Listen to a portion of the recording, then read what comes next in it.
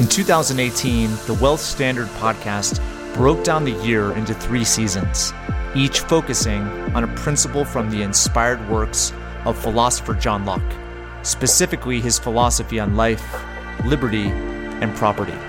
In 2019, we progressed from principle to the ideal environment for building wealth and achieving prosperity. The theme was laissez-faire capitalism. For season 2, it continues. The theme is entrepreneurship and intrapreneurship, and how you apply the principles and environment to the individual. The guests, ranging from economists to entrepreneurs to political influencers, authors, and more, will teach you how to take your life to the next level. Now, on to the next episode. Hey, what's up, everyone? This is Patrick. Thank you for tuning into this week's episode. Hey, it's going to be an awesome one because I just got back from an incredible conference, and I actually didn't come home. I went to another conference. So I was in Los Angeles and Pasadena for the last couple of days. Now I'm in Sun Valley, Idaho. I'm currently just waiting for the kickoff conference presentation for the finance event put on by Tony Robbins every single year. Last year was in Whistler, which is an amazing time. If you guys didn't check out the YouTube series I did that kind of highlighted what I took away every single day of that event, then go check that out on YouTube. I'm going to do something similar this year. I'm also going to have some special guests in the room doing some interviews on various different investments and things that they specialize in. I'm not here to talk about that right now. I'm going to talk about the Pasadena and Los Angeles conference that I went to, and it was part of an investment that I made late part of last year. And a lot of the reason behind why I did it was simply the network, the people that were involved with it, and also the summit that I just went to and how I was able to learn about the specific companies that were in this fund, as well as experience some things that I wasn't anticipating, but I knew that there was going to be something there. So I'm going to talk specifically about that. But it was at the IdeaLab headquarters, which is in Pasadena. IdeaLab is a incubator. An incubator is a company that takes early stage ideas and creates some investment in those ideas and also helps to grow it into a full-fledged business. It is started by Bill Gross. Bill Gross, not necessarily the PIMCO guy, but Bill Gross, the inventor and the technologist. He has done multi-billion-dollar exits with various companies over the years. He has a tremendous reputation and a tremendous spirit about him as far as helping to solve a lot of the world's problems. I'm not going to talk specifically about the investments that are within this fund or what he's up to. You guys can go check out IdeaLab.com and see those. And there are links to the specific companies in there. And a lot of it is inventions around renewable energy and energy storage that are revolutionary. It's going to be incredible to see how those come to fruition. What I wanted to do is essentially take what I learned at these few days and apply it to something that would be valuable to you and specifically to the theme of this season, which is investment and making successful investments. And so I came up with 5 things. So I think the first one is really interesting. It's kind of hard to explain, but I'm going to do my best. It's that successful business ventures, successful people, successful investment is the result of a quality question. And subsequently, the results of that question, which would be the value proposition of the underlying business or investment.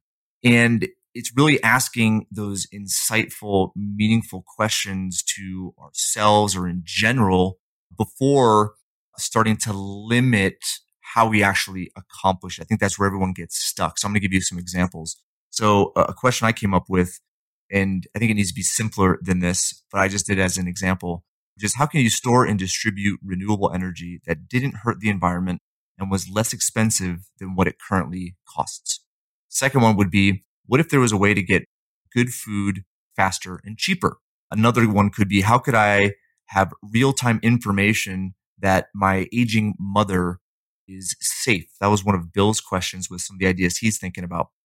And then another one, specific to you and your situation is, how can I make more money with my investments and have more control and less risk? Another one could be, how can I make more money in a profession I love and work less so that I can do the things I love with the people I love?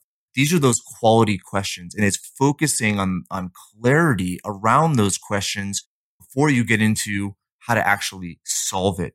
And I'm going to give you an example based on one of the exercises we did. So the last day of this investment summit was that we all came up with an idea and everyone voted on the ideas. And then we got into 9 separate groups and actually took 15 minutes to come up with a 3-minute pitch of that idea. So I went to the group that the idea was essentially a monitor for children so that if they were in a public place and were lost or heaven forbid kidnapped, there would be a notification to the parents. And the quality question that we came up with, let me put it, let's see here. What if you never had to worry about the safety of your child in a public place? That was our quality question. But here's what was amazing is when we got into these groups, we only had 15 minutes to come up with the pitch. Almost everyone went to, how do you do it? And it was, well, you do it this way. No, you can't do it this way because of that. And then it was, okay, well, we'll do it this way. No, you can't do it this way because of that. I think we as human beings naturally rush to why it's not possible instead of gaining just crystal clarity around the actual underlying question as well as the results that we want. And I know this sounds just so simple and it may seem irrelevant or insignificant, but it's going to lead to my second point, which is the whole idea of proximity is power. It's not how or what, it's who. This is what's important. So for those of you who haven't seen the Bill Gates documentary series on Netflix called Inside Bill's Brain, watch it. It's fascinating and it proves this point. But also, Bill Gates and Bill Gross are part of a few ventures. Bill Gates is actually part of one of the companies that is inside of IdeaLab called Heliogen. But these guys understand it. Okay, they understand the nature of a network and the nature of knowing people in all sorts of specialties and areas.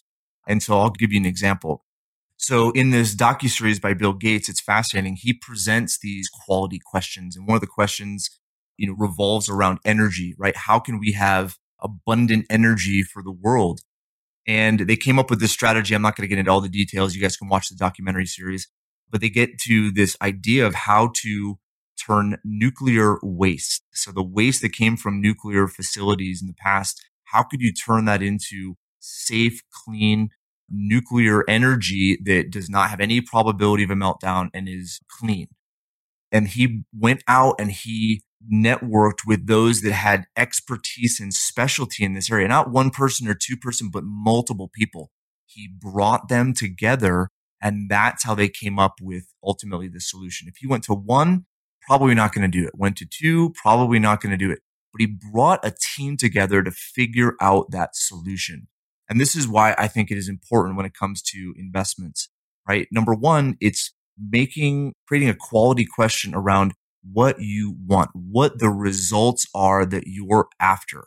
What if I could do this? What if I could do that? What if my life looked like this? Then you start to look for those inside of your network that could help facilitate this, as opposed to you figuring it out. Because if you knew how to do it, you would already be doing it. And that's where I think people get stuck because they feel that they have to do everything in a single dimension. Whereas the idea of creating brain power comes from multiple people in their area of expertise in order for you to figure out how to do it. And it's not you figuring it out, but it's the team environment, the network that's enabling you to do that. So hopefully that makes sense. And then I'll give another example. So I was talking to an individual that was part of this group and is actually really, really successful. He's done 9-figure venture capital funds doing some incredible things. I won't get into it because I don't have his permission to talk about it. But he said the exact same thing. He was able to make so many different connections with his network in Northern California and was able to exit a few businesses of his own and then started to put together deals doing some incredible things. But it's him being able to have these relationships in various areas and bringing those relationships together and solving these incredible problems. And so he alluded to the same thing. So it wasn't just the Bill Gates docu-series. It wasn't just what Bill Gross did, bringing amazing people together, because all of the teams that were associated with the IdeaLab companies and ventures were these professional teams that he had pre-existing relationships with. And this brings me to my third point. And we discussed this in a previous episode this season, which is the difference between leverage and delegation. I believe that the easy thing to do is to delegate. It's to put the responsibility for everything on the shoulders of somebody else. What leverage is, I think leverage is within our control, being able to be crystal clear about any outcome, an investment outcome, the results of an investment, as well as understanding the expectations that you have. And again, the clarity around those results, what you are expecting, as well as the accountability structure that exists, knowing how to, along the way with certain milestones, that things are successful, that we hit this, noticing signs that things are not going well.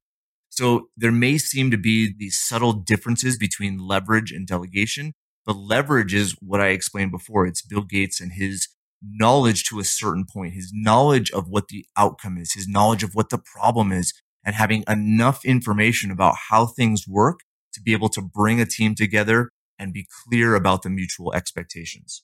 Okay, so that's the third, leverage versus delegation. The fourth one is also interesting. It does relate to what I've been talking about, which is the criteria for a winning company / investment. As I said before, quality of the underlying business structure is typically the quality of the investment.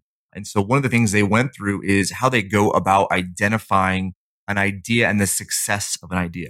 The first thing they look for is an experienced leader, the experienced CEO, not one that, is appointed or just because of tenure gets that role, or the founder. It's an experienced executive, someone that's been there and done that. Also, it's an experienced professional investment team. This isn't their first rodeo. They've been through multiple different, ventures and companies before.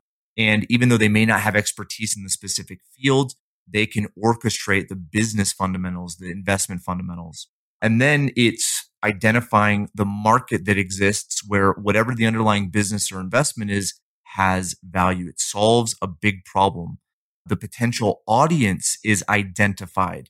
If it's a small audience, may not be worthwhile. If it's a massive audience, if this business or investment will actually make a difference with lots of people's lives, then that's something to take into consideration. The timing is also important. And these days, especially as things are going so quickly, knowing whether the market is right for the specific idea. The next is that there's opportunities to iterate. Iterate meaning you have a product or a service or an investment that comes to the market, but then there's constant improvement, constant iteration, being able to improve this, improve that, make it even more valuable. And then the next one is Moore's Law, which I found is interesting, that the underlying business and investment is able to be grown or scaled based on computing power, leveraging technology. The next is persistence, and persistence ultimately coming from the team itself, the founder, the question that they have, the quality question, the mission that they're on, the results that they're after, which is doing something great. The persistence really comes from that. Going the extra mile comes from knowing that they're doing something amazing and great. And then finally, there's a differentiating factor. There's something different. It's not just the next Starbucks. It's not the next Pizza Hut or Papa John's, right? There's a differentiating factor that provides, that marginal difference to make it great versus just average or normal. Okay. That's number 4 is the quality of the company and investment and the team and identifying kind of where it fits. And then the final is know the needs of the team, specifically the executives, the founders, and knowing what they are driven by. Now, with Tony Robbins, he talks about needs-based psychology, which is the 6 human needs, which is certainty, uncertainty, significance, love and connection, and then growth and contribution. Now, we all have these needs. And what those needs are is we do things in life. Okay. We act a certain way in order to meet these specific needs. I'm not going into all those details, but we all would assume to know a person that is driven by significance, how they're going to make decisions, show up, behave. It's all about them because you have some driving needs that dictate a person's behavior, the decisions that they make. If significance is at the top, that's one of those underlying needs that may destroy an investment. It may not enable the successful teamwork that is necessary for an investment or an idea, a company to be successful. And so it's understanding those needs. If those needs are based around contribution, making a difference, that's something really to identify, because that could lead to that persistence, the necessity of iterating, trial and error, failure, trying again, failure, trying again. So again, all of these, 5 points, that was point 5, is to allow more information so that when you are making a decision about a business, about an investment, that you ask different questions, you analyze different things, you look for different things that could either make you more excited or things to do some more due diligence on to formulate better questions to ask, or ultimately to determine whether is a fit or not a fit, because it could be really exciting on the surface, right? Nobody comes to an investor and talks about all the different things that could go wrong. They're always talking about what could go right. It really becomes your stewardship to ask better questions, to determine what is right, to determine what is the truth.